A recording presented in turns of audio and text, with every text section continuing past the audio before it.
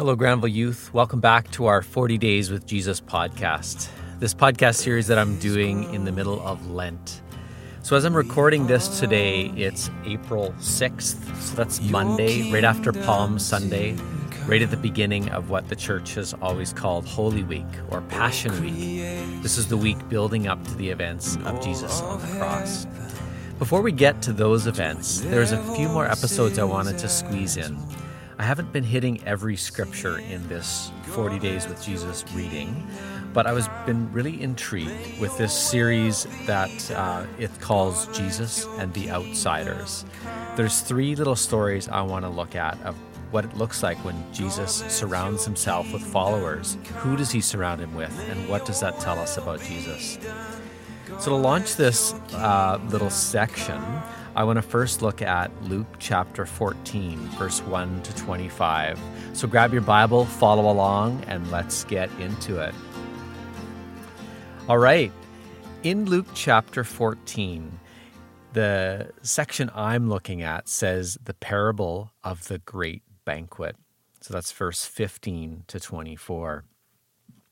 And this whole parable Jesus is telling has been prompted by the fact that Jesus is at an actual dinner party where he's been invited to a religious leader's house, one of the Pharisees. And as often happens, they invite him over in order to trick him. It actually says that they invited him over and he was being carefully watched. Because you see, what had been orchestrated is that a man with a disability was there, and it was their special day, the Sabbath, where they had very strict rules of what you could do or not do to show that you're holy. And so, of course, Jesus, as he always does, knows what they're up to.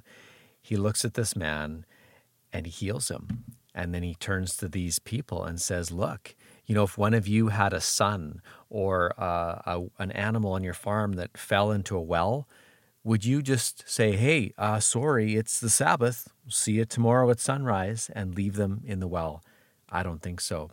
So just in the same way, Jesus looks at this vulnerable man at their dinner party and takes hold of him and says, you're healed.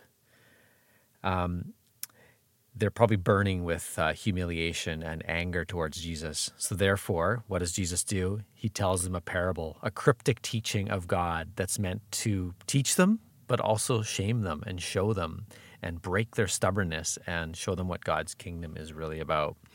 So there we have it. We have this great banquet, which is actually a picture of what God wants to do for them as the Jewish people and for the whole world, for all the nations. Because you see, in the whole biblical story, this picture of God coming at the end of time and inaugurating his kingdom is often referred to as a banquet, which I love because I love banquets. I love, if you go to a wedding, the food's amazing. The visiting is amazing. To imagine the end of time, the end of history as we know it being a banquet is awesome.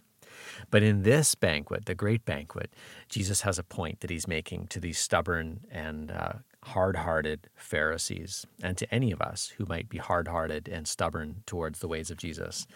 And he starts by telling them that this banquet is prepared, but the people that had been invited ahead, so in their view, the Jewish people that had been invited by God to be his chosen people, essentially, when Jesus shows up, have totally rejected him and have rejected the actual ways of God for some other way.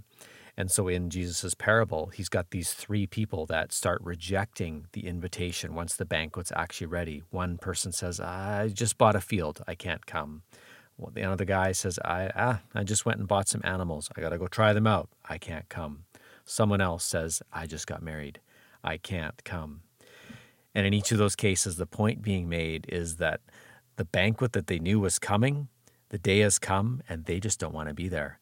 They're not into this host, and they don't want any part of his banquet or his kingdom. So in this story, in verse 21, it says the servant of that master came back and reported it. So then the owner of the house, God, the one who's initiating the banquet in this story, it says, became angry and ordered his servant, go out quickly into the streets and the alleys of the town and bring in the poor, the crippled, the blind, the lame. Sir, the servant said, What you ordered has been done, but there is still more room." Then the master told the servant, "Go out to the roads and the country lanes and make them come in, so that my house will be full. I tell you, not one of those men who are invited will get a taste of my banquet." So it's quite an ending to this parable. Essentially, Jesus is saying, if you who've been invited or sort of know all about God have then decided you don't want to be any part of me, that doesn't stop the banquet. God is going to say, this banquet is on and it's good.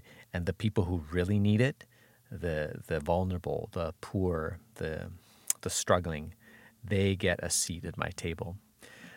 So that's both good news and bad news, depending on how you orient yourself to Jesus. So we're going to see Jesus in these upcoming few stories of him particularly choosing those who are poor or lame or blind and vulnerable in some way. He's going to be going to them and saying, "I choose you." And we're going to see that their desperate acceptance of Jesus is the thing that he calls faith, or it's the thing that he grants to be in his presence. Whereas the people who are looking down their noses and judging that, he's also looking at them and say, you don't get to be part of this.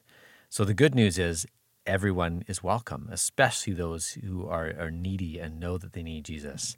And the bad news is if you're too good for Jesus, he says, well, my goodness is going on and it's up to you to choose. So as we end this very short intro episode, I have a question for you. And the question is this: what do you think about Jesus' banquet? And what do you say to his invitation to come? Are you ready to humble yourself and come on his terms when he says the banquet is ready? And are you glad to be there with whoever is there, not judging them? Are you ready to come to Jesus' banquet? And as we always do, I want to help you end with a prayer. And the prayer is this: let's just thank God that the picture of his kingdom and his goodness is a banquet. So just imagine that banquet and just spend some time thanking God and imagining yourself with God at this banquet and just giving him thanks for his goodness. Well, that's all we have today, folks. Keep reading, keep leaning in towards Jesus as we head towards Easter. We've got one more week to go of our podcast, 40 Days with Jesus. So keep on going. Have a great day, enjoying whatever you're doing in this strange time where you've got all this free time. Have a great day. Joy arise as we look to the day when all injustice will bow, every